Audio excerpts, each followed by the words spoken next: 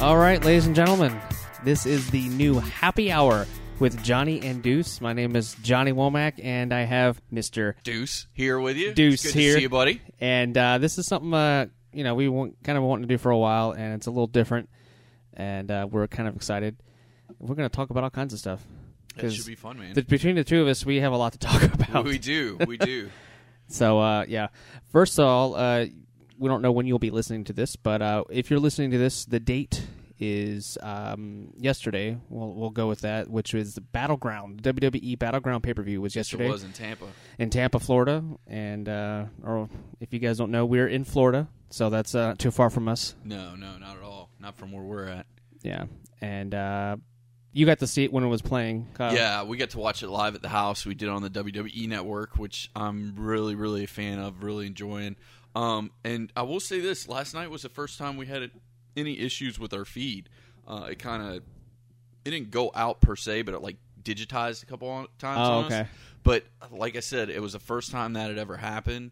And usually we get such a clean feed from them, but it was a good show. I don't know if I'd say it was a good show from top to bottom, but there were definitely some good matches. And the ones that were my matches of the night were not the ones I had picked as my match of the night going in, for sure. Oh, interesting. Yeah.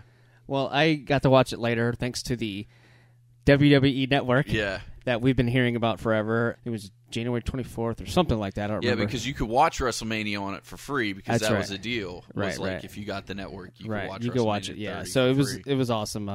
The network. You've only been using it mainly for pay-per-views. Pay-per-views. Because to be honest with you, unless I'm watching a pay-per-view, I don't ever turn it on because my DVR is so backlogged with stuff. I just never get around to it and use it pretty much exclusively for the pay-per-views.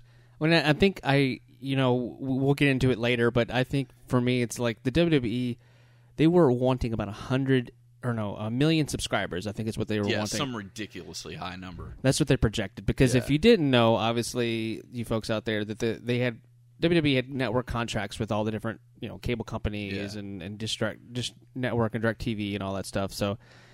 And what happened there, Kyle? What happened? Well, DirecTV isn't doing it anymore because I know Hooters and the Wing House and stuff like that used to do the pay-per-views don't do them anymore, and it's because DirecTV doesn't even carry the pay-per-views anymore because they're like, well, if you're giving it away on your network for free, why are we going to show your pay-per-view and then have to cut you in on the money? So I guess from a business standpoint, I can see where they're coming from, but at the same time, it's like, well, what were you really going to show on the pay-per-view that time, you know what I'm saying? Yeah. Instead of the WWE pay-per-view, I'd go ahead and at least get a handful of buys. Better than nothing. But before we really get into the WWE Network Battleground, with wrestling, how'd you get into it? For me personally, it was because there's such a huge age gap between me and my dad that it was the one thing we could like together because he was way too old to understand video games or get into that, or wasn't really into comic books. So the two things me and my dad had in common was NASCAR and wrestling. And he really got me into wrestling and got me the wrestling bug, if you will. And I've just been watching ever since because I really, really enjoy it. And even through some of the bad years, I'm talking about the late 2000s when things got really, really shaky. I was still watching it pretty regular. Not so much the pay-per-views and stuff, but I would watch the regular weekly stuff. So, and still been watching it ever since. Now this usually is my off season for wrestling because during the summer sometimes it gets a little wonky. Oh, yeah. But they've been doing a lot, knock on wood, they've done a lot better this year, I think, of trying to keep things interesting so people don't... I call it WrestleMania fatigue, because after WrestleMania, it's for 3 months, it's the fans kind of take 3 months off, and I'm not 100% sure WWE Creative doesn't take 3 months off and put it on autopilot. Their B team. Yeah, exactly. They put the B squad in there and see what they can do. But... it's exciting, too, because with that same point is usually the summertime for me is a time when I can get into it because of the fact that they'll usually take chances. During the summer, they're like, well, let's push this guy over here. He's been working really hard. Let's give him maybe a shot at the title or do some things because it's not WrestleMania when we got to be worried about how many buys we're getting, things like that. Mm-hmm. But the problem is because with the network and some other things, WWE's lost a lot of money. Oh, yeah. So what do? They automatically give the belt back to John Cena because that's their default move is let's give the title to Cena. Well, before we get into John Cena, because I think Yeah. he's a good person to talk about. Yeah. I guess my own history with wrestling, I watched it with my dad growing up, Yeah. kind of like like the way you did. But we were watching a lot of the Saturday night something. It was reruns. Saturday Night Main Event. Yeah. And then they had the Shotgun Saturday Night Exactly. back when we were like in high Yeah, school. yeah. And then I watched a lot of the WCW Saturday nights as well. Yeah. That would come on like TBS or TNT or something like Yeah. that. And they would have like all the like old school like wrestlers that you don't even like. You kids nowadays don't know who Lance Storm is and all these other And people. Barry Windham and all that, like the NWA, AWA There were some great guys. wrestlers. Oh, you know? they were like, great wrestlers. They were they were really good and but they got have you read Chris Jericho's book? Yeah, I have actually. Yeah. Which I'm not a reader, so that's saying something. So He has 2 books now, and I got to meet him for when he first did his first book, Around the World in Spandex, I guess. And he was back when Downtown Disney, when they had Virgin Megastore there. He was there doing signing. Yeah. So I got to meet him, and it was really cool because he really loves his fans and whatnot. And we'll get into Chris Jericho a little bit later. But what he said in the book was like, they always had different chances, and the reason why he got into WCW first is because they were the first ones to give him a shot. Yeah. And I feel like that's where a lot of the really good talent was first, and then obviously Vince saw that and pulled a lot of the guys, away. But you got, there's some amazing people. Eddie Guerrero, all of them were WCW first, and then everyone pulled over. But I think for me, I feel like when WCW and WWE had that real rivalry in the 90s, the Monday Night Wars, those were some really amazing time because it wasn't a monopoly. You had the 2 competing products, right? And they were excellent, and I loved every minute of it. And I was one of those fans that would have my TV remote on previous channel, so I could flip back during commercials.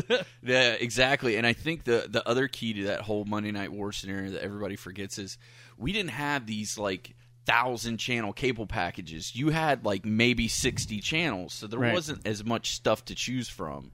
And definitely, at least for the Monday Night Wars, it was so. At least for me in high school, it was almost like you'd call it nowadays the water cooler conversation. Like, what happened on Raw or what happened on Nitro was like what everybody was talking about at school the next day. Like, oh my God, did you see, WCW got this guy from WWE or vice versa? This guy from WCW jumped ship and now he's on. So, I mean, it gave you a reason to watch because you kind of wanted to be in the know and be like the cool kid. And that's how I found out about like the dirt sheets and the online websites and things was trying to figure out things that were happening. So things were trending back in the day. No, we were on straight up like dial-up AOL, trying to like figure out like, okay, who's the next guy that's gonna flip or what happened on SmackDown when they taped it. Like that's when I found out that SmackDown wasn't live. It was like, oh, it's taped, and I can find out 2 days early what happened. So I remember one time, and you folks definitely check out that program, the Monday Night Wars or something like that, where they actually talk about it, but. One of the things that who was the WCW owner, Ted Turner? Ted Turner, yeah. Yeah, and like he had Eric Bischoff was under his helm, and I remember they had Tony Schiavone and all of them, which I liked their announce team because I love Bobby Heenan. He's a heel from the beginning, with Andre the Giant. They were talking, and it was the night that Mankind won the WWE Championship for the first time, and they spoiled it on Nitro. I was like, what? And everyone flipped over, but it was to their own chagrin because like everyone flipped over. And well, you remember the world famous line he said? He's like, "Oh yeah, tonight Mankind's going to win the World Heavyweight Championship. Yeah, that's going to put asses in the seats." Yep. And he said immediately as soon as he said that, like 50% or some crazy high number of their viewership automatically flipped over to Raw because they wanted to see him win the title because everybody loved Mankind. I mean, everybody still, I think, in one way, shape, or form loves Mick Foley if you're a true wrestling He fan. loves Polk County because he likes our food here. He does. He tweeted like off of 27 there. Yeah, it's like best barbecue sandwich ever. Yeah, it's awesome. So Mick Foley's always been cool. And what I really learned to respect that guy was when I saw that Behind the Mat. Did you see that special? That was crazy. All the stuff he went through with his kids and stuff. And I think for me that was like a real like kind of getting the proverbial curtain pulled back and see like what's going on behind the scenes because at that point when Behind the Mat came out, I want to say that was like right around when we were still in high school and wrestling was still kind of hush-hush, kayfabe, we're not letting out all the secrets like now. They pulled the curtain back on. I mean, especially if you're watching Total Divas. I mean, they're ripping the curtain back about as far as you can go. Yeah. But back then, it was still like, if you two guys are feuding, you can't ride in the same car to the next town together, and all kinds of stuff. But yeah, I mean that whole documentary, I think, really kind of. I mean, I already had the wrestling bug, but that definitely added gasoline to it, because then I was like, well, there's a lot more behind the scenes going on with these guys than what we know, and even the dirt sheets can tell us and things like that. So it was really, for me, it was really cool as a wrestling fan. Well, it's funny now that we fast forward right now. It's 2014, and WCW kind of got, I don't know, WWE kind of just took everything and just put, combined it and took some of the. And unfortunately, a lot of wrestlers got the axe there. Yeah. Unfortunately, and it's like you still have some of your mainstays still come back and whatnot. But and then we've had a lot of, I don't know how much we want to get into this, but we've had a lot of deaths happen in the last few years. Oh yeah. Some tragic, some Yeah. And that's one of the things people talk about is like, how many wrestlers actually make it to the age of 50? Yeah. And it's a scary thing. And I was actually watching a documentary the other day, and they were showing like clips of matches, and it was, for me, it was sad and kind of disheartening to watch it, because I'm like, out of the 6-man match, only 2 of these guys are still alive. And it's like, when it's looking you in the face like that, the facts are the facts. And I'm not knocking anybody. I'm not saying that there's any reason why it is the way it is. It seems like it's a trend almost, if you will, and it's scary and it's sad, because you look up to these guys. Like when I was a kid, these guys were like my superheroes. These were the guys that were like, man, I want to be like Goldberg. I want to be like Stone Cold. And it's sad when you see people like that pass away, and especially some of them that passed away at such a young age. Some of them weren't that old. It's not like they were 70, 80. Some of these guys were like 40. So, well, you look at some of the. I'll just go over a few off the top of my head. Yeah. Brian Pillman. Yeah. I mean, you've got some amazing people. Eddie Guerrero, obviously, and then of course the infamous Chris Benoit. Yeah. That WWE doesn't talk about. The only time they ever say anything is that they had like a little press release when WWE Network came out. They're like, hey, he's going to be featured in some of these. Because we can't take him out. No. I mean, he's a part of the storyline. We can't, take it out after the fact. But so I'm going to be honest. I was shocked, obviously, like we all were. But I loved Chris Benoit growing up, because I was for me, I'm very geeky, technical when it comes to wrestling. Yeah. So like I always wanted to be an announcer growing up, just for fun or whatever. And I was like, I loved naming all the moves when I'm watching the show, see if I could catch it before the announcers say it. Does. Yeah, and I'm like, I just love Chris Benoit because he was so technical, and I mean, just and awesome. He could get a good match out of even the worst worker, which was good. And I guess it's just me personally, I've had to, at least in my own mind, separate the two things. Chris Benoit, the character, and Chris Benoit, the person that did all the great wrestling stuff, is over here. And then on the other side is Chris Benoit, that everything that happened. And I just kind of keep them in two separate worlds, just because for me it's easier for me to like decompress and handle, if that makes any sense. Which, he did a lot for the sport, and he had a lot of great matches. So you hate to take that away from somebody. But then when you have something happen like it did, then it's kind of like, it all gets tainted in a way. Oh, yeah. Kind of like Michael Vick in football. Like, oh, true. No matter whatever happens to him, he's always going to be the dogfighting guy. No matter, I mean, he could win 10 Super Bowls. It's not going to matter. There's a certain subset of people that are only going to know him as, he's the dogfighting guy. Yeah. So, well, kind of thing with Lance Armstrong now. Yeah, exactly. Because, I mean, he did all that good work. And not only that, how much money he raised for like cancer research and like all the good he did, but because he lied and he cheated and all those things, it kind of just erases all of that, which is kind of sad. Fast forward, and we have a lot of greats. Yeah. And some of the best, once WCW and WWE kind of put together. Yeah. They had the 2 titles. They did. Now I like that. They were people were competing. But I always felt like the WCW World Heavyweight Championship was like the lesser title, the second tier title, the SmackDown title. Yeah. Back and I always felt like that was like, all right, you have these 5 or 6 titles now. The European Championship's gone, which I loved. William Regal's still one of the best European champions ever. William Regal was also a great technical wrestler as well. I really loved watching him growing up, and he's always been like a really good. He inspired others, and whatnot, and. For me, it's like now you have the 2 belts. Yeah. That John Cena now is the WWE World Heavyweight Champion. Right. Which I thought previous Raw. Now, as we're taping this, the new Raw is coming on after Battleground. We're not watching it, obviously, but Right. we might talk about it later on in another episode. But I thought that Ric Flair, they were symbolizing that Ric Flair's taking the championship away. Remember when he handed gave it over? to him, and he's like, he was going to give it back to Cena, and he said, "No, you keep it." Right. But the reports came back that no, Ric Flair did not leave the building with the title. I was like, oh, okay. But the other thing is, and this is kind of, you're going to go in the rumor mill some, is that they're going to debut a new belt with that brand new WWE logo, the one they're using for the network, because I guess that logo is going to be their logo for everything now. Oh, okay. And they're going to debut a new belt with that logo on it, and then that's going to be the unification. They're going to be like, okay, this belt is for both of those belts. Does that make sense? Yeah. And that they're saying could happen as early as SummerSlam. The same thing is, Sheamus and The Miz are feuding now after Battleground. Right. And Miz has the European belt, Sheamus has the U.S. belt, and they said that they're probably going to combine both of those belts.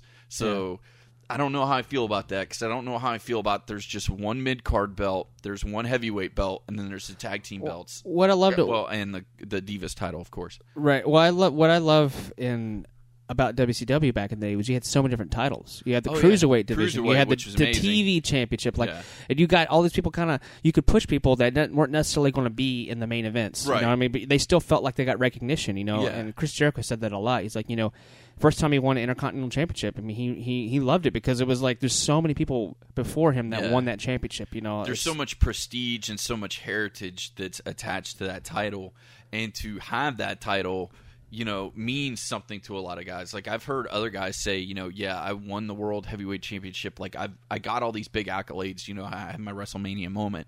But some of the little titles, like the tag team titles, and I've heard the same thing with the Intercontinental title, people were just like, to me, that was the I made it moment, is that they thought enough of me to give me this title that has such a great heritage. And I even missed the hardcore title. Remember back in the day? I love the hardcore Those title. matches it kind of elevated it. Like, everyone knew, hey, Mick Foley is one of the best hardcore wrestlers ever. Yeah. And it kind of like elevated you. Because remember, even Edge won the title a bunch, and he had some crazy matches. Oh, he did. And we brought that up last night because you weren't at the house for Battleground, but we were saying how we wanted them to bring it back, but we wanted the 24/7 stipulation added, because remember, they would have the belt, and the for y'all guys listening out there, the stipulation was you had to defend that belt at any time. So literally, just a random wrestler could come up with a referee and just start beating you up and take your title away from you. And I remember there was 3 months where Hardcore Holly had it, Holly, and it was him and his cousin Crash, and they would get jumped. Like they got jumped in his hotel, inside the hotel room, and he would get jumped in the parking garage, or they'd show him at a bar, and somebody would try and jump him at the bar and take his belt. And I was like, we need to bring that back, because that was spontaneous, and also it's easy on WWE because they can pre-film all that stuff. It's true. And just use it as a video package, so it's not eating up a ton of time, and they can perfect it. If they do it and it doesn't look great the first time, they can tape it. And they would go all out in those days, like bar fights. They would just destroy stuff. It'd be like, I'm pretty sure Vince McMahon had to drop some pretty pennies in places, because there were some bar fights where I'm like, okay, they just destroyed a pinball machine, and they just broke the jukebox, and I'm pretty sure that pool table's totaled. So I'm sure he probably went in there with here's 20 G's, see you later. Because that was when he was making money like that, where he could just throw money around like the $1 Million Man and just be like, here you go. But Battleground, like we said, today is 7/21. Yeah. And yesterday was 7/20, 2014. And Battleground from Tampa, like you said earlier. And first match was a tag team match, I think? No, well, the first match of the pay-per-view, you got to remember there was a pre-show. Oh, that's right. I didn't see the pre-show. Yeah, the pre-show was Adam Rose and Fandango. Oh, tell me about that. I didn't see it. The intros were longer than the match. The saving grace of the whole thing was Layla and her attire. Oh, nice. Yeah, that pretty much saved the whole thing, because I'm not going to lie, the match was... It wasn't bad because they only had a minute and a half. What are you going to do with a minute and a half? But Adam Rose won. Fandango got bitch slapped by Layla and Summer Rae, because they both came out together in Adam Rose's little entourage or whatever. And like I said, the saving grace was Layla in her outfit, pretty much, because the rest of it was just because Adam Rose for me just really isn't. He's not catching on for me personally. Well, but, I always felt like his intro is greater than he is. Yeah, but then again, I will give credit where credit's due. I said the same thing about Fandango, and now I actually really like Fandango because the guy can wrestle. The guy's got some skills.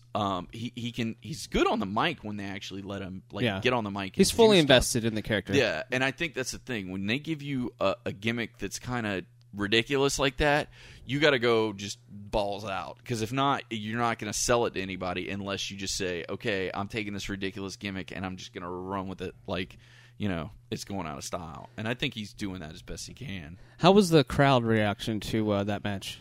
They got Adam Rose got a pretty big pop, and everybody was singing along, and that was pretty cool. But Fandango didn't get a big as pop as he did, which I'm surprised, because you got to remember Fandango lives in Tampa. Like, he's got a condo in Tampa. A lot of them live in Florida. Because of the development center's not too far away. Yeah, it's in Orlando, and a lot of them, like Fandango's apartments, and at least if Total Divas isn't lying to me, his apartment's in Tampa. No, I know he's in Tampa, and Jericho lives in Tampa. Yeah, Hulk, Cena, Hogan. Which I'm surprised. That was the one thing that surprised me all night. We didn't get any kind of Hogan sighting, because I was like, that's true. I was really, even if I figured he would come out to like maybe start the show and be like, hey brother, what's going on? Welcome to Tampa. Yeah. Go to Hogan's Beach afterwards and get a beer. Oh yeah. I figured we get something from him, but we didn't get anything, and now I was just kind of wah wah, because I don't know. That's what I wanted, but I don't know. A lot of them live in Florida. I mean, Scott Hall, he was living in Florida. I don't know if he's there now. But a lot of them just with DDP now. Doing that DDP yoga stuff. But yeah, he was there for a while, and just because I love to read up on Scott Hall, because he's a very interesting character. I mean, the whole Eddie Graham Sports Complex, watching everyone and whatnot, and just. For me, it's like seeing him go from where he was, because that was what blew me away with DDP Yoga was, I mean, look at Jake the Snake. Oh my God, yeah, he's a new man, and same thing with Scott Hall. He's a new man now that they're doing the DDP. They look great, yoga. Man. They look awesome, and I'll tell you what, if anybody out there gets a chance, they had on ESPN. They did a special on the DDP Yoga. Oh yeah, yeah, and it was really cool because basically they took the cameras to the DDP's accountability crib, and like they showed. DDP and Scott Hall and Jake the Snake doing the DDP yoga. They showed how far they come, because they showed some footage of like when Jake the Snake first got there and he was like trashed, and then they showed some more footage of like he fell off the wagon and like they had to do an intervention. They showed footage of that. He probably literally fell off a wagon. No, he did. Like, he was falling out of minivan, if I remember correctly. Yeah. But it was bad. Like, so and seeing how good they're in, and like they spend like all day together. It's funny. They seem more coherent. Like, that was a problem with Scott Hall, was he always was. He was big into the booze and stuff, but he was always seemed like he was like slurring his words. He didn't really he wasn't mentally there, and I feel like the it's called Xanax. Yeah, okay, true. But I also feel like that's kind of cleaned their whole bodies, not just physically, but mentally. They both seemed so, and I love the speeches they had at the Hall of Fame speeches. They were really, really good. And for me, I feel like you look at all these people and what they've done, and some do good things. Like DDP has been a savior for people. Oh, I think he is, and I think like it's been kind of his renewed passion is to like save his brothers, when it comes to the wrestling world, and he's doing that. And so many, the young guys and the old guys are doing the DDP yoga. Hell, I'm not even gonna lie.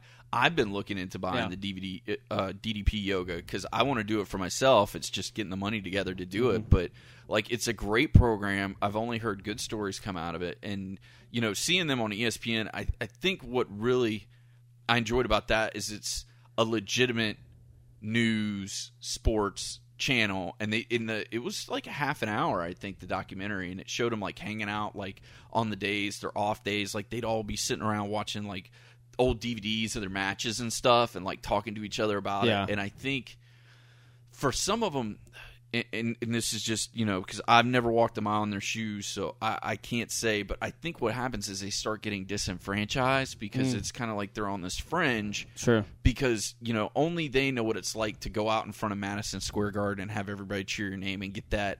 Because every single one of the wrestlers I've ever heard from have said like that rush is better than any drug on the planet. I can equate it a little bit because I'm an entertainer as well, and when I'm on stage or something like that, it's mind blowing. Like the euphoria that overcomes your body, like you just, it's a huge rush. Yeah. Like, it's hard, and obviously this is not to the scale of 20,000 people, 50,000 people chanting your name, but still, I kind of have a snippet of what they're feeling, because it's indescribable, that feeling. And for me, it's like, you look at the new teams that are coming out, like the Wyatt family. Yeah. Like, I feel like that family overall, I feel like with Bray Wyatt, like, he's really done a good job with his character, and I feel like you have these awesome characters like Jake the Snake and DDP and everyone, and now they've kind of really like shifted, and I have to give WWE some credit for that, because there was a time for a while where it was just nobody. Everybody was very cookie cutter, going by their name. Evan Bourne, which that wasn't his real name, but like Evan Bourne, just like people that's like either using portions of their name or changing their name a little bit, and like it was all right, it's decent, but they didn't have that gimmick, No, that's what I feel like with the Wyatt family. Speaking of the Wyatt family,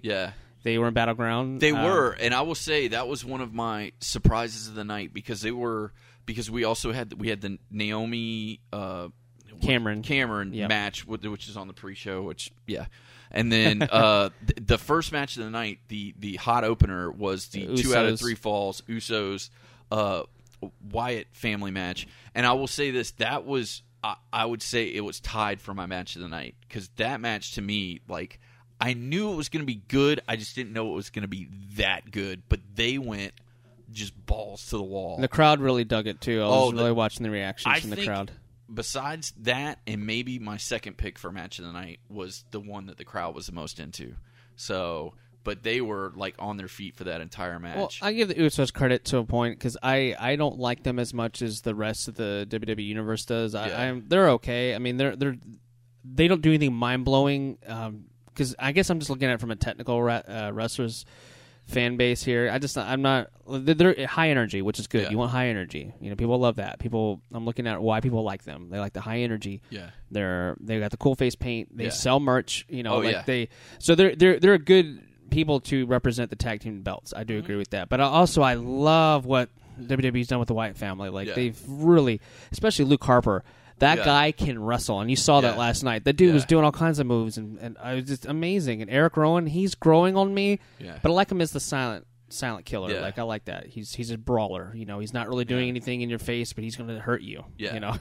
Well, see, here's the thing. I found out last night when we were watching the pay-per-view at the house, because I was talking to some of my friends, and especially one of them, he watches a lot of, like, the Ring of Honor, the TNA, the NXT, so he's more in the know than maybe I am in some aspects. And he said, he's like, he hasn't done it yet because he's playing the character, but Luke Harper can talk. Like, you give him a mic, and he can cut a promo. And I'm like, are you serious? And he's like, yeah, he can cut a really good promo. And I'm like, okay. Well, I'm wondering if maybe down the line that they'll let him start cutting promos if the two of them win the titles or something. I love like him what he does with his eyes, though. He's just always like, he does that crazy like thing, and I think he's just such a good wrestler, and he blew me away after WrestleMania when they had that match, and it just amazing. But no, really good match. I love how the Usos had the double frog splash at the end. They did the double frog splash. I also like the double. I don't know what you call it. That the one Wyatt guy did the double. Both guys were on his shoulder, and he fell off the top rope. Like a double, like a double back suplex. Yeah, double back suplex, or like a electric chair or something like that. Kind of, but I mean that was really cool move. Like awesome. All their spots were good, and I'm kind of with you in the beginning. I wasn't a big Uso fan. The only reason I really liked him was I was like, oh, that's Rikishi's kids. Okay, cool. And then kids Google Rikishi. By the way. You don't know who he is. Was the greatest. Oh yeah, just so you know.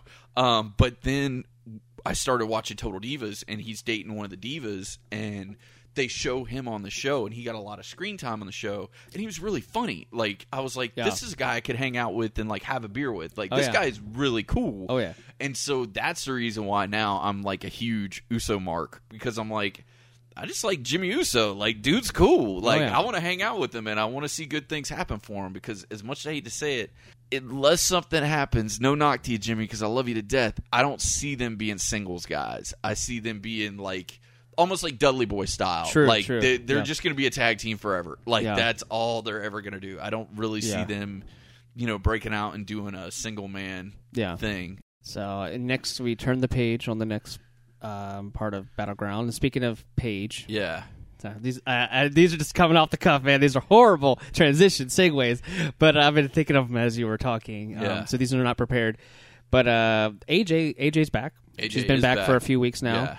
and the rumor for a while that she was pregnant. Yeah, that's when she came back. Like, my head exploded because I was like, wait a second. I thought she was pregnant. I figured she was going to be gone for like a year with CM Punk. They're going to do their honeymoon, especially if she's having a kid. She might not want to be back. Mm-hmm. And she shows up. Well, I'm not very smart, but every once in a while I have a smart idea. I'm like, wait a second. WWE Medical would not have cleared her if she's pregnant. They're not going to let her like go out and wrestle if she's pregnant. So it's like, there you go, dirt sheets. You got me again, gosh darn it. Yep. So, but I'll tell you what, that was my number 2 match of the night. It was really good. Was Paige and AJ. I think that they did a better job than the Fatal 4-Way. Well, it's funny because like you and I have been talking about Paige for a while, and I always say I was a fan of Paige before it was cool, but she was an awesome NXT. Like she was amazing. And she used to come to the Armory in Winter Haven when they did NXT shows, and I think she was like 18 or something. Like she was super young then, and she would come and like every time we saw her at the NXT shows of the Armory, in my opinion, she had match of the night every time. Even against better than the guys. I was like, holy cow, this girl can wrestle. She's technical. She's using ring psychology. Like, she's using all these advanced techniques to be a girl that's only 18, 19 years old. I feel like I wouldn't say she's the second coming of Lita, because that's, you don't want to compare Lita. That's a big straddle you want to put on somebody. Right, so I'm not saying that, but I'm saying she's got that fire like Lita did, and I felt like I see that in her, but the only thing I hate is that McMahon's not giving her any mic time. He's not giving her any mic time, but word on the street is he's not sold on her. So he's like, well, that's the reason why she didn't debut for so long, because she was so young. He didn't want her to debut until she turned 21. And everybody's like, why? She's not a problem. She's not like one of our problem children like some of the other people that are on there right now whose names won't be mentioned. No. But, that they know are doing things they're not supposed to be doing. Like, she doesn't drink. She doesn't smoke. She's not, wilding out and partying and getting in trouble. Right. I mean, hell, the Funkadactyls, I think between the two of them got more DUIs than that poor girl. True. So, I mean, it's like there's not a reason to, throw her under the bus like that. Yeah. So, but what I love about Paige is that she, like my wife, she goes, wow, she's just badass. And I'm like, that's a cool way to describe her. She's awesome. She's got a cool look. She's good looking, but she's not like a diva. You know what I mean? Like, she's gorgeous, but she's not like flaunting and glamorous and all that. Yeah. But she's good looking, and she's got the accent. People like people with accents, right? And especially Americans do. Yeah. And she's got piercings. She's kind of got that edge, and she's a good wrestler. Her and Emma had some awesome matches in NXT. Oh, they did. NXT Arrival, that pay-per-view, is still one of my favorite pay-per-views of 2014. Because, I just thought, from top to bottom, that thing was top-notch. Like, there wasn't a bad match. There wasn't a filler match in the whole thing. Everybody was going just balls out and just doing an excellent job. Which, actually, that made me excited, because when that pay-per-view came up, I'm like, okay, this is going to show us what the future of WWE is going to be. Are we in good hands? And then when I got done watching that pay-per-view, I'm like, all right, we're going to be good for the next 5-6 years. We'll be all right. I agree. And Bradshaw's like the manager or general manager or something like that. Yeah. And then obviously Triple H still has his, he oversees it. Oh, yeah. Because they're all in Orlando. I mean, they're right next door to us because they tape over at Full Sail. Right. And, they're doing incredible things. And I think that it just... all the money they put in that performance center, I think, is going to pay off in spades, because people are living around close by. They're going to the gym every day. They're with other people because they're hiring these legends like your Bill DeMonts, your Billy Gunns, your Road Dogs, and they're helping them train and kind of keeping them on the right track, and also kind of keeping them with because Billy Gunn looks better now than he did when he wrestled back in, the old New Age Outlaws days. And he's just great with teaching them about fitness and health and what to eat and what not to eat, because all those things are really important. And I think that they're getting a lot of good skills, too, because every time I see it on Total Divas, I'm more and more impressed. Like, I would love, and I don't know if you're able to do this as like a fan, but if they have a day where they let you tour it, so you could, actually tour the Performance Center, because it's good. I mean, it looks good, at least on TV. So, yeah. Now, while you were talking, I'm pulling up just to make sure we don't skip over any of the matches. I didn't pull that up earlier. Yeah, but that was a good match. I really enjoyed it. I felt like it was, and it was long. Like, it was longer than I thought it was. A good 20 minutes, which I cannot tell you the last time I've seen a Divas match that went a full solid 20 minutes of post to post. Bell to bell, because usually, the Divas matches get like 5 minutes that you're like, oh, I need another beer and I got to take a leak. But, They really, really pulled it out, and I think that it impressed people. And I think that they got the biggest pops of the night, besides maybe the Usos and the Wyatt family. So, yeah, there's a little guy named Rusev. Oh, yeah. Oh, man. Did his little blonde step in it? Oh, yeah. She's been on, let's see, what did all they see her this morning? CNN, ESPN, Fox News. Oh my God, Fox News is making her the second coming of like the Antichrist. Like, yeah. I'm like, oh my God, like you're really buying into this. Like, Yeah. But then they had a Zeb Coulter on later. It was great. No, I'm just kidding. Yeah. But Zeb Coulter, they're like, yeah, we love that Zeb Coulter guy. Yeah. Oh man, but yeah, he was Rusev was. They've been having a feud with Jack Swagger, who I don't really care about. He's more of a collegiate wrestler. He's an All-American, which they call because he has his chops or whatever. But he never really had like a character. He was always just kind of like a poor Kurt Angle. Yeah, he was a poor man's Kurt Angle. And to he's the point even if doing even the ankle lock. He's doing the Patriot lock now. Yeah. They're calling it the Patriot lock. Yeah. So I was like, all right, well, let's see what they're going with that. But I kind of like Zeb Coulter has always been. Yeah, that's one thing I loved. I was okay with Cesaro, which I'm a huge Cesaro mark. Yeah. I loved it. They were doing that feud, and that was fun and whatnot. But the crowd seemed to be pretty over Jack Swagger. Like, the people, that chant was loud, that first one. Well, I'm wondering if it's more they just wanted to root for the American, and the American just happened to be Jack Swagger. I haven't heard a USA chant this loud since Hacksaw Jim Duggan? Hacksaw Jim Duggan, yeah. Well, see, that was the thing. Like, the one thing we said when he came out, I'm like, why the hell didn't they have like Hulk Hogan come out with the American flag and then bring Jack Swagger and Zeb Coulter and them out, or Hacksaw Jim Duggan, because I think he lives over in Tampa too. Oh yeah, and he ain't doing nothing, so it's like, yeah, exactly. I'm pretty sure he works at Scotty's now part time, so it's like getting those 2x4s. Exactly, he can get the 2x4s in bulk now with the employee discount at Scotty's.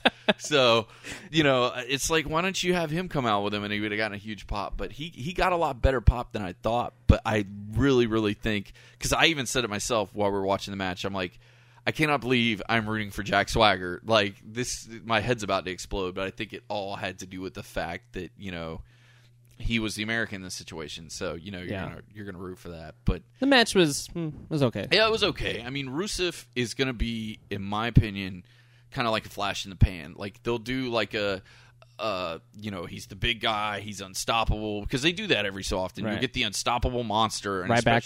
Yeah, exactly. And we saw how that turned out. Yeah.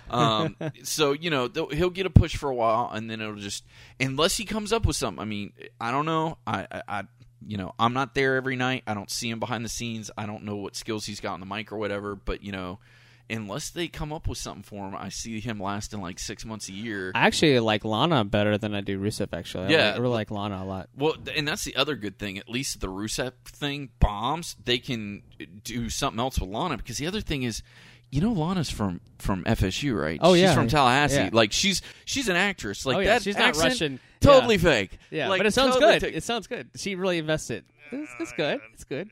Yeah, I'll throw you a bone on that one. It's better than I thought it would be. Let's put it that way. But I mean, like, if you pull up her IMDb, it is ridiculous, all the movie credits and TV show credits she has. So, I mean, I think they could do something with her. Now, it might not be like in the ring wrestling related. It may just be like being a valet for somebody or something like that. But I think that she'll stick around. Actually, if I was going to bet, I would put money that she's around longer than Rusev is. Probably, yeah. Yeah, because I mean, there's so much they can do with her. But. Well, I always thought it was weird. You look at I don't know if they were actually related in real life, but remember that was it Burchill? Remember Paul, and he had his sister, and they were like. It was like he was like they're British, but my mind's ticking now. I'm thinking about these.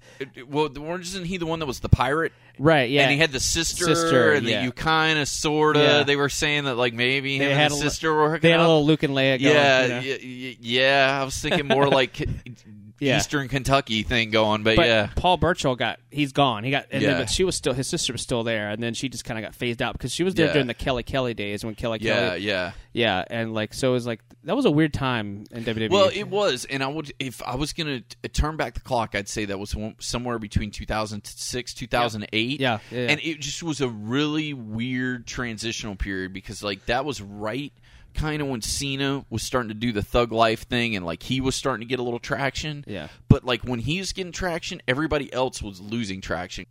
I think that's kind of when they started pumping the brakes and taking it from the TV 14 and kicked it to TV PG. Right. Because I think part of it was they were swinging for the fences with the craziness, because that was like when Boogeyman was coming out and he was eating worms. Gosh. Yeah. And he ate that big mole off that girl's face, and like That's it was just weird. Yeah, it was just really weird, ludicrous stuff. And I think they were just swinging for the fences so hard that they finally just said, you know what, let's tone it down. Let's make it more kid friendly, because all of our Attitude Era people are gone. Well, that's what I was going to say. They moved on to next. UFC at this point in pro football. Like they're not around anymore. Well, that's what I was so let's go for the kids again. That's what I was going to say. Is like John Cena. You know, hate him or love him, he's done a lot for the Make-A-Wish, right? My God, yes, he's awesome. Yeah, as a person, good dude. Like does so much for Make-A-Wish, gives so much time to charity. You know, I got nothing bad to say about him as a person. Guy's awesome as far as I'm concerned in that respect. It's just, if they don't start making new high-tier superstars like him, they're in trouble. Because, I mean, there's nobody else on the roster that can even touch John Cena when it comes to his star power and his likability. And not even just that, his, like, if you show a person a picture of John Cena who's not a wrestling fan, I'd say at least 7 out of 10 are going to tell you that's John Cena, because they know who he is, just because he's that popular. And I think that's why the WWE is. You know, you said something earlier. You know, he's got the title again, and he, you know, and he's on the cover of WWE 2K15. So like that's a big thing. You know, I mean, when you're on the cover of the video game, like that's a huge that's a big deal. I mean, you know, like last year it was CM Punk, and that was such a big deal. Him being on the cover and like being the cover athlete. It's almost like being the cover athlete on Madden. Like it's a big prestigious title to be the guy on top of the game, because they know that person is going to help them sell games. And me personally, I always see it as a knee-jerk reaction that whenever anything goes bad, get the title back on Cena. It's like the in case of emergency break glass. Exactly. Yeah, it's like give the title back to Cena. And you know, God bless him. He never complains. He does whatever he needs to. But at a certain point, they're going to be like, look, if we don't start building new stars like we were doing with Daniel Bryan before everything happened, you know, we're going to be in trouble. Well, that's the problem. Is that you alluded earlier how much money the WWE has lost, they've lost approximately $400 million, which is a lot of money, even to Vince McMahon. That brought him down from being a billionaire to millionaire. Like he is a whole different overnight. He is a different tier now. You know what I mean? Like it's affected him. He's still got his home, and he's not affected. But you know what I mean? Like his company, he's worried because you know you look at how were they paying people before? And how like the pay structure is different now. How people are saying they're not getting as much pay as they were getting before. They're getting, I wouldn't say pay late, and all this is just rumor and conjecture. Right. I just want to say that. So allegedly. But you know, it does change things, and also you got to look at it is WWE is a publicly traded company. Mm-hmm. You can go buy WWE stock. It's traded on the stock market and the stock exchange. And when your shares go from like $25, $30 a share to $11, you've got people that are like, hey, you know, you've got to answer to people. You got to answer stockholders. You got to answer to other people. And yes, Vince McMahon is the owner of the company and he's the COO or CEO. There's still a board underneath him that he's got to answer to some degree, and stockholders he's got to answer to. So, it is what it is. But I mean, you got to do something other than just throwing the belt back on Cena all the time. That's true. I mean, because Cena's getting up there. Like, I would say if we're lucky, we've got him for 4 more years full time, maybe 5 if he really pushes it. Plus, you got to remember Cena's kind of accident prone. He's got injuries. He's injury prone and all that stuff. Yeah. So I mean, he could get hurt because I remember the last time he got hurt and he was going to be out for 6 months and they were scrambling. And then thank God because he is Super Cena and I'll give him credit. The guy is super healthy, works out like crazy, eats well. He came back a lot quicker than they thought. Well, he came back a lot quicker than we thought, but also it was an illusion because he's really good on the mic, and he came back and was just talking on the mic for a while. Yeah, and so like he's such good on the mic. I give him a lot of credit. The guy could speak on a mic. Yeah, and like he can improvise and do all that stuff. And I remember that time where he's going to have surgery on his elbow, and his elbow is like the size of a golf ball or a bowling ball, whatever. It's like huge. I mean, that was the night after he dropped the title to Daniel Bryan because he said like he wasn't. I don't know what it was, but it was like he wasn't really cleared to wrestle. But he's like, look, I'm going to go do the job, do the 1, 2, 3 for the kid, and give the kid the rub because he's been working his ass off, and if he wins the belt from anybody but me, it's not going to be a good rub. So we'll have an easy match. We'll not, I'll be careful, and then tomorrow we'll go and I'll have surgery and whatever. So, which a lot of respect because he could have been like, fuck it, I'm going home. Mm-hmm. Like I'm out. Yeah. I'm going to go get this worked on and you guys figure it out. But he's always thinking about like the other people around him. You talk about the belts being they might unify them, and how the first ever undisputed champion was Chris Jericho, and how he's been back and forth with WWE so many times, right? And now he's back again. He's doing his 10-year again, and he had a match with Bray Wyatt last night. He did. I was underwhelmed. I'm not gonna lie. I think the crowd was too. Yeah, like going in, it was.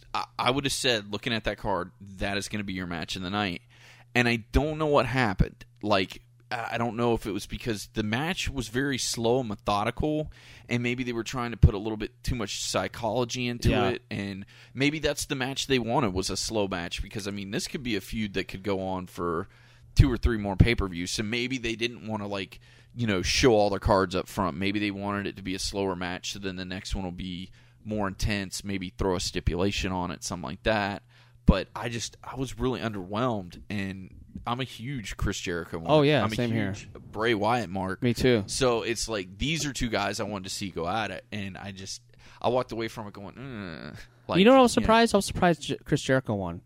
I was too, because he's the only time he's ever really been back. He's been jobbing a lot. Yeah. And he was known as the jobber for a long time because he'd come back as job for people. Because he's like, I've won everything. I don't care. Like, I want to help these younger kids out. Fandango beat Chris Jericho at WrestleMania. I mean, he was jobbing people, and I felt like Chris Jericho was burnt out. And he's been really successful with his podcast and whatnot. And he's had some really cool shows he did, like that Robot Wars or whatever. Like he's done some really cool stuff. So he's he's a jack of all trades. He's got his Fozzy band and whatnot. Yeah. So he's like really busy. But like I feel like Jericho is one of the few wrestlers that Vince feels comfortable of bringing him back. He can have only like a small contract and for a few months come back. And he lets him do what he wants. Like he's one of the guys that he can just go out there and say what he wants on the mic. Like they're not scripting his stuff. Nope. They let him do what he wants. And I don't know. Like I really thought going into that match, if I was going to predict it, I would have said that Bray Wyatt would have won, but it would have been like shenanigans. Like the rest of the Wyatt family came in and something happened. Yeah. But to have him win and win clean like that, I was just like Codebreaker. Yeah, I was like, whoa, wow! Like because where do you go from there? I mean, he got beat clean. He didn't cheat, But also, you also got to give it up for Bray Wyatt too, because the guy he's been injured, right, and so he was gone for a little while, and he jobbed to Cena too. He lost to Cena a few times, and I was like, all right, that's you got to give him credit and whatnot. But the match was okay. Yeah, like I really, to me, it really underperformed because I expected a lot more out of that match. To be honest with you, I was like, well, I don't know. I just expected a lot more. Like I expected fireworks, and I got sparklers. So, and I feel bad saying that because I love both of those guys, but like I don't know. I expected them to blow the roof off that place and burn the house down, and it just didn't happen. Another match that did not happen. Dean Ambrose and Seth Rollins. Oh, yeah. Which I was wanting to see that match. I did too. And like I was the most angry about not seeing that match because I love Dean Ambrose.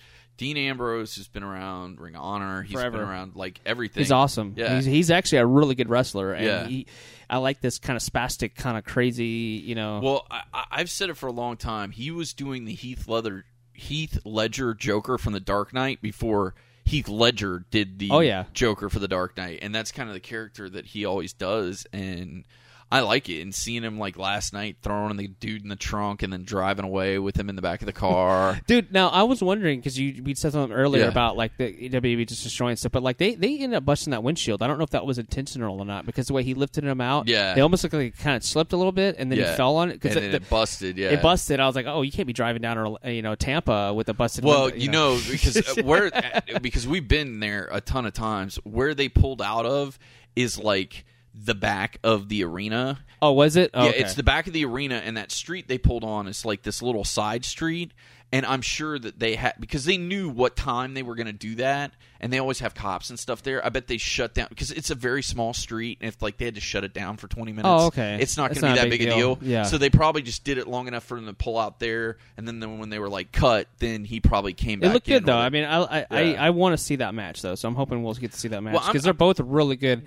And Yeah. ever since the Rollins split from the Shield, which I love the Shield. I Yeah. love those guys, and now it's good to see Roman Reigns getting a push and whatnot. But I feel like Rollins and Reigns were together before as a tag team, Yeah. and when they weren't in WWE and Yeah. whatnot. So it's kind of interesting to see what Dean Ambrose and Rollins, because they. Rollins has really gotten a push before he jumped. Before he actually split from the Shield, he was getting a pretty good push. They were making him do all these high flying acrobatics, and that Shield Evolution match at Elimination Chamber was fantastic. Awesome. Yeah. I really liked that match, and Rollins was still on the show, so I still want to see that match. So Well, actually, and not to toot my own horn, but I called it last night because I said there's no way they're going to give this match away on pay-per-view for free. They're going to save this till SummerSlam. I said, I don't know how they're going to do it, but there's going to be some sort of shenanigans. And I at least felt good about that because I was like, there's no way they're going to give it away on this pay-per-view. Wait for SummerSlam, build it up for a month, make it... Because even the match itself was kind of thrown together last minute, True. a week before the pay-per-view. And I'm like, no, build it for a month. you need to build it, and that's Yeah. something that WWE is known for doing well, is to build up hype. Yeah. You always have those promos that'll cut in between commercials and do all this stuff and really build it. You called it, like you said. Yeah. They're going to do something, find a way to. Well, I just figured why give that match away for free? And Right. the other reason I'm really glad that it ended that way was because Seth Rollins was gone and the briefcase was gone because True. I was afraid, okay, they're going to beat down Cena. Cena's going to be all beat up. He wins against all odds. And then now Seth Rollins is going to come out and try and cash in. And I'm like, that's not That's not good. No, because, I mean, I like Seth Rollins, but you don't want Seth Rollins headlining your second biggest pay-per-view of the year, SummerSlam. Nope. You know what I mean? Nope. He's not putting asses in the seats. No way. You know? We know Cena's going to be still have the championship. We know Exactly. And not that I dislike the kid. I think the kid's got a lot of talent, but he's just not.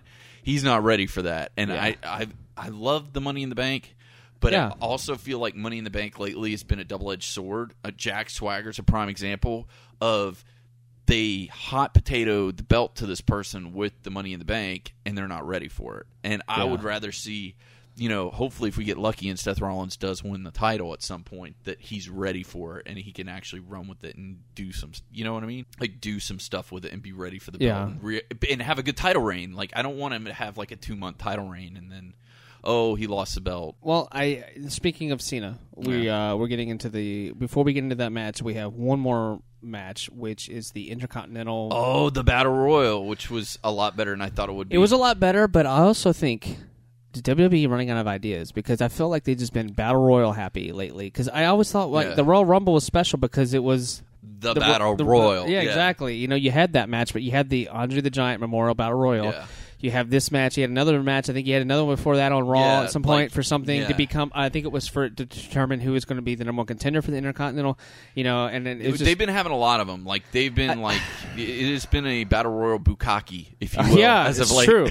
It's true, and I felt like it's a lot. I also feel like, I don't know when to overstate its welcome, but I mean, I do think it has benefits. It gives people work that would normally be in a pay-per-view. All those guys got the pay-per-view paycheck. Right. And, hello, Zack Ryder sighting. And then Xavier Woods was there, too. Right. And it was at least those guys got pay-per-view checks, which they wouldn't get. Same thing with, look at poor Layla and Summer Rae. They both got pay-per-view checks because they came out in Adam Rose's posse at the beginning of the night, which is cool. That's true. But, yeah. I think it is a good opportunity. I do like Battle Royals just because if you're watching with a non-wrestling fan, it's the easiest thing for them to understand. Yeah. Because it's you just got to throw the guy out. If they fall out and their legs, their feet touch the floor, they're out. So that's why I think more people, at least in our group of friends, enjoy the Royal Rumble, I think, more than WrestleMania. And we usually get a better turnout for my Royal Rumble pay-per-view than WrestleMania, even though I buy all that food and everything, because people want to see that match, and plus, especially for like people's girlfriends and people that aren't real big wrestling fans, like they can watch that match and enjoy it. And still have a good time and like get what's going on. I just don't want them to be like, all right, every 2 months we got a battle royal, and it's gonna just kind of it's not special anymore after that. Like that's why the Royal Rumble was so special, because they did it once a year. But like literally in the span of probably 6 months, we've had a dozen of them. It seems and like. I'm okay with if they keep the Andre the Giant Memorial Battle Royal. That's a mouthful. If they keep that match, that's cool at WrestleMania. I'm fine with that. But I feel like, if you hit the major, I don't know. I just think Battleground, they wanted to get something to excite people. I think is why they did it. I see why they did it. Although I didn't see the ending the way I did not predict that ending. Oh, with the Miz and everything. Yeah, I did not see it because I thought they were going to have Sheamus win because they can unify the championships, right? I was like, all right, well now he's got the 2 titles and they're going to unify it or do whatever. Well, the only reason I saw it that way going in is just because I'm like, well, if you get whoever's feuding with Sheamus to have the title, then they can have a unification match at SummerSlam. Because I'm like, okay, they're not going to unify the titles at a throwaway pay-per-view like Battleground. Like, that's going to be at a major 4 pay-per-view. You know what I mean? Yeah, I'm not. At least in my opinion. I actually was not very happy with the ending because I was like, all right, Dolph Ziggler, yes, he's going to win. Yeah, because I love Dolph Ziggler. I know there's some haters out there, and he's had some issues with Vince and whatnot, but he's working his way back. He's getting his way. I think he's pretty much out of the dog. In my opinion, I think he's pretty The crowd much loves out him. of the dog. Ever since he's been back, the crowd has dug him. He's so energetic and so fun to watch, and like he's essentially a young Billy Gunn. Yeah. You know what I mean? Like he's got like that. He uses the famouser exactly, but he's really energetic and fun, and he's high intense, high energy, and he really got pushed over. He really got pushed over with the audience when he was feuding, and when he had Big E and AJ. That was an awesome arc for him. Yeah, that really catapulted him, in my opinion, from just being kind of like a mid-tier guy or whatever. Yeah. And I always feel like he's always teased at winning championships. He almost won it against Big E, and and I was like, because I love that feud too. Yeah. But I'm going to be honest. I didn't see Miz. I was not paying attention enough. I guess I didn't see. I was. You saw it. I'm a big Miz mark. I like Miz, but I liked Miz since he was on like the Challenge and Road Rules. So do I. Stuff. He's fine. He's done 100% full heel turning. Oh yeah. Like he was kind of a tweener there for a minute, but now he's just full on heel, and I dig him. So I was kind of the crowd though. I don't know. I don't even know if the crowd loves to hate him. I just don't know what the crowd thinks of the Miz ever since he's been back. But he hasn't been. But he's only been back like a month. He hasn't been like fully 3 back. weeks. Yeah, he just got done filming that new Marine movie, the Marine 4 or whatever. Whatever it is, yeah. So we'll see where that goes. It could be an interesting feud later on. Yeah. But finally, the final of the night was the Fatal 4-Way, which we hadn't seen a Fatal 4-Way in a while, right? I can't tell you to be 100% sure, but it just seems like it's been a hot minute since we've had a Fatal 4-Way. Especially one where it seemed like the odds were stacked so much against Cena. Because, of course, you knew Randy Orton and Kane were going to be with the Authority, but you kind of didn't know where Roman Reigns was going to go. But the audience was so for Roman Reigns that night. He was so over. Like, I literally... Near the end of that match, I was like, because I'm like, Cena's gonna go. But for a moment, you're like, but for like a half second, I'm like, they could pull a swerve and then have like the rematch on Raw the next night, and then Cena get the belt back. Because when we were in high school, they were notorious for that. They were. Like it was Stone Cold versus The Rock. Rock beats Stone Cold, and then the next night on Raw, it would be the rematch, and then Stone Cold would get the belt back. So, like, when you watch the pay-per-view, you're like, oh my God, Rock won. The next night, you're like, son of a bitch, Stone Cold got it back. So... Yeah, so those... that I feel like Cena had to win for a reason. Yeah. It's smart politics, a smart business decision to keep him as the champion. Yeah.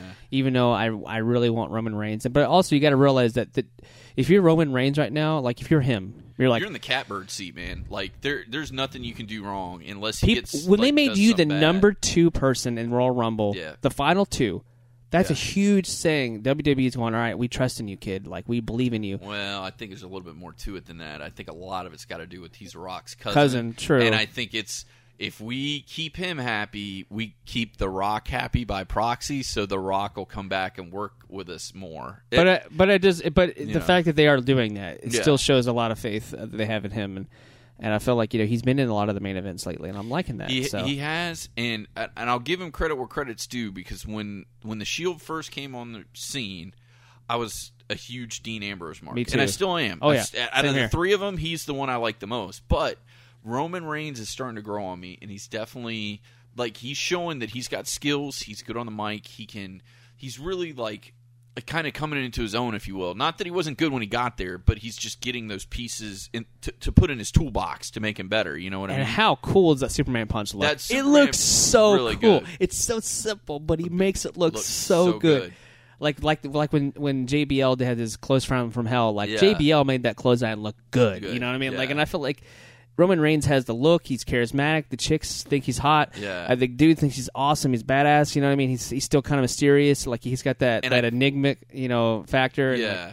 And I also think it's cool because that Superman punch is a UFC move. It is. So I think it's kind of smart to take your finisher from something that's so popular right now, like UFC, and be like, you know what, this is a legitimate move that knocks guys out in legitimate fights. Oh, yeah. So let me use that as my finisher. And it I looks think so that was- cool the way he yeah. does it. He's so energetic. He's everything the Usos are, but times 10, like with the energy and all this. Yeah. I love it. And I would not. It would not surprise me if he didn't wear gold someday. Like the guy. Oh, for sure.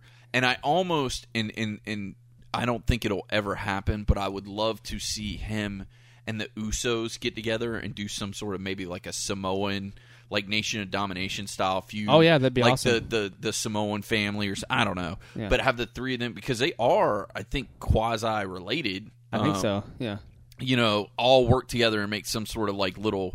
That would be cool. Now I know they want to push him and be the singles guy, but I'm like, hell, if you can elevate your brothers along with you and your friends, then why not? But Well, yeah, and I think with the guy that's on your shirt right now, Yeah. you're wearing a shirt that has CM Punk on it. Yeah. His symbol, his holding the lightning bolt. With with the straight edge stars there. I personally, do you think the WWE needs him right now? Yes, I think the reason why they need him is because they're in the toilet. They are, because if you think about it, if you look back, the main reason Daniel Bryan got the push was because CM Punk was left. gone. Exactly. And of course, Cena's been injured and back and forth and whatnot. But now that Cena's back full time, the crowd, like you said, there's always this mix. It's a mixed bag with Cena. Yeah. And you need one other person. Like Cesaro was getting a push when he was with Heyman. Yeah. And Cesaro's still good when he's solo, but they haven't really been utilizing him a lot lately. So who is the main guy right now? I mean, Cena aside. Yeah. Who is your main guy that you're putting in the seats? See, I don't know because the next person I would say personally would be Brock Lesnar, but he's not there all the time, and he might not be there much longer because supposedly he's training and wants to go fight for UFC again. And now this is all dirt sheet conjecture, rumor mills. Take it with a grain of salt. Supposedly, whatever his new contract was, he did with WWE. Had it in there to where he could go fight UFC. Oh, okay. So it was like they had to work the contract out with Dana White and with Vince McMahon. Now, like I said, that's all dirt sheet rumor. Who knows? It could be a bunch of horse s. But I see him wanting, because if I was him and I was in his shoes, I'd want one more run at my title, at my UFC title, because literally he's got maybe a 2-3 year window left of where he's going to be able to compete in the UFC at that level, because the guys that are in the heavyweight division now are just they're monsters. Oh, yeah. I mean, they're huge and they're young. So for him to be able to go and fight like a Dos Santos and people like that, he's going to need to do it within the next year or two, or he's just done. But let's fast forward to August 17th, 2014, SummerSlam. Okay. From Staples Center in Los Angeles, California. It's like the 5th year in a row they've done it from LA. What's the main event? Obviously, we know Cena is doing something. He's going to go against Cena and Lesnar. Cena and Lesnar. I would say, for sure. But that match aside, Okay. what would be another compelling match you'd like to see at SummerSlam? Man, if we're going the straight up fantasy booking give it to route, me. Yeah. I would want some big tag team match, but I'd almost go ahead and say, let's just throw caution to win and do a straight up TLC and do like that would be amazing. Do Usos, do Wyatt's, and then you're gonna want another team in there, but not Ryback. No, and I don't want the Luchador kids. No, I've got the third tag team, and I can't believe I forgot it. Stardust. Oh yes. How awesome would that be? Best. That's the best. That's it. That's it. We forget about them because they only cut a promo. They cut a promo, and they've done matches, and I'll tell you what, Cody Rhodes is the most entertaining he's ever been in his entire career. This is rejuvenated his character. Oh, totally. It's awesome. Totally. And his brother, it's rejuvenated his brother's life. Like, he is 100 times better shape than he was before. But I'd say the three of those in a TLC match, because for me, SummerSlam, in my opinion, the Big Four isn't what the Big Four used to be. Because the Big Four used to be Survivor Series, SummerSlam, WrestleMania, Royal Rumble. Survivor Series is a joke. Like, I can't remember, like, the last 2 or 3 times they would put the Survivor Series match, like, the week before. Like, the Raw before the pay-per-view, they'd throw in a Survivor Series match. I'm like, that's what the whole damn pay-per-view's named after. That's like if you didn't name everybody in the Elimination Chamber match until, like, the Raw before the match. I'm like, what are you doing? Right. So that one's out. And I really think it's Money in the Bank. I love Money in the Bank. Money in the Bank is my favorite pay-per-view now, probably all year besides Royal Rumble, because anything can happen at that pay-per-view, which I really, really enjoy. And I really wish that they would still add another Money in the Bank to WrestleMania instead of having that Battle Royal that they had, because I think that worked better, and I don't see any problem with them having 2 briefcases floating around, even if there is only one title. But I digress. So with it being one of your Big Four pay-per-views, SummerSlam, I want big marquee matches. Like, I want stuff where it's like, take my money. Like, I want to see this. And there's no combinations right now that I can think of that really knock my socks off. Even the Cena Brock Lesnar match really isn't knocking my socks off, because we've seen it before. Yeah. And I think it would be one thing if Brock won the last time, but the last time they had that match, Cena won, and it's like, oh great, Super Cena again. Yeah. So I don't know. There's nothing that's like making me want to, run out and buy it. Thank God I've got the WWE Network, so I don't have to run out and buy it. Exactly. Well, we could go on forever about WWE, and so this is not the first time we'll talk about WWE on this podcast, but I feel like this is a good point to kind of be like, all right, we talked about Battleground and our love of wrestling, obviously. Yeah. If you couldn't tell already, we both love wrestling, and I feel like at this point, there's a lot more we could talk about in the future. Sure. And usually, I think what we could do is maybe do some special episodes, like a little preview before SummerSlam or something like that. SummerSlam preview show, I think that'd be really cool. Idea. Yeah, so we'll do one of those. But at this point, Deuce, what's your Twitter? It's at All Things Deuce, and Deuce is spelled D-U-C-E, so that's at All Things Deuce on the Twitter machine. And I'm Johnny, JOHNNY _ Womack, WOMACK. And those, you can definitely follow us there on Twitter. And shoot us some questions, especially if there's like topics you want us to discuss, or maybe even questions you have for us. Should we make hashtag wrestling questions or something? Yeah, I don't know. Yeah, because we're going to be talking about a myriad of topics when it comes to the happy hour. But we decided this first episode to talk about something that we've loved since we were little kids, and this is something that we're really passionate about, that we don't get to really talk to a lot of people about all the time. Yeah. So it's kind of one of those things where we only have our little niche of people friends that are like the wrestling fans. Exactly. Thank goodness we're actually lucky that we have as many friends of ours that actually like wrestling as we do. True. A lot of people aren't that fortunate, but it would be nice to actually hit because I know there's the IWC out there, there's the internet wrestling community that's out there that listens to shows like this, and I'd love to hear from some of that community out there. Sure, definitely. And we'll probably have a Facebook page soon and a YouTube channel soon, but we're mainly, for now, we're just going to do YouTube, Facebook, and then we'll just keep our own Twitters, and if we do something else future later on. But this is our infancy stage of this podcast. Baby steps. We still got the training wheels. So we do appreciate you listening to this episode of the Happy Hour. I am Johnny Womack, and we have Deuce here. Yes, sir. So we will catch you guys on the flip side, and you have an excellent day. Anything else you want to say, Deuce? Yeah, man. Deuce is on the loose. Deuce is on the loose. Hashtag Deuce is on the loose. Later.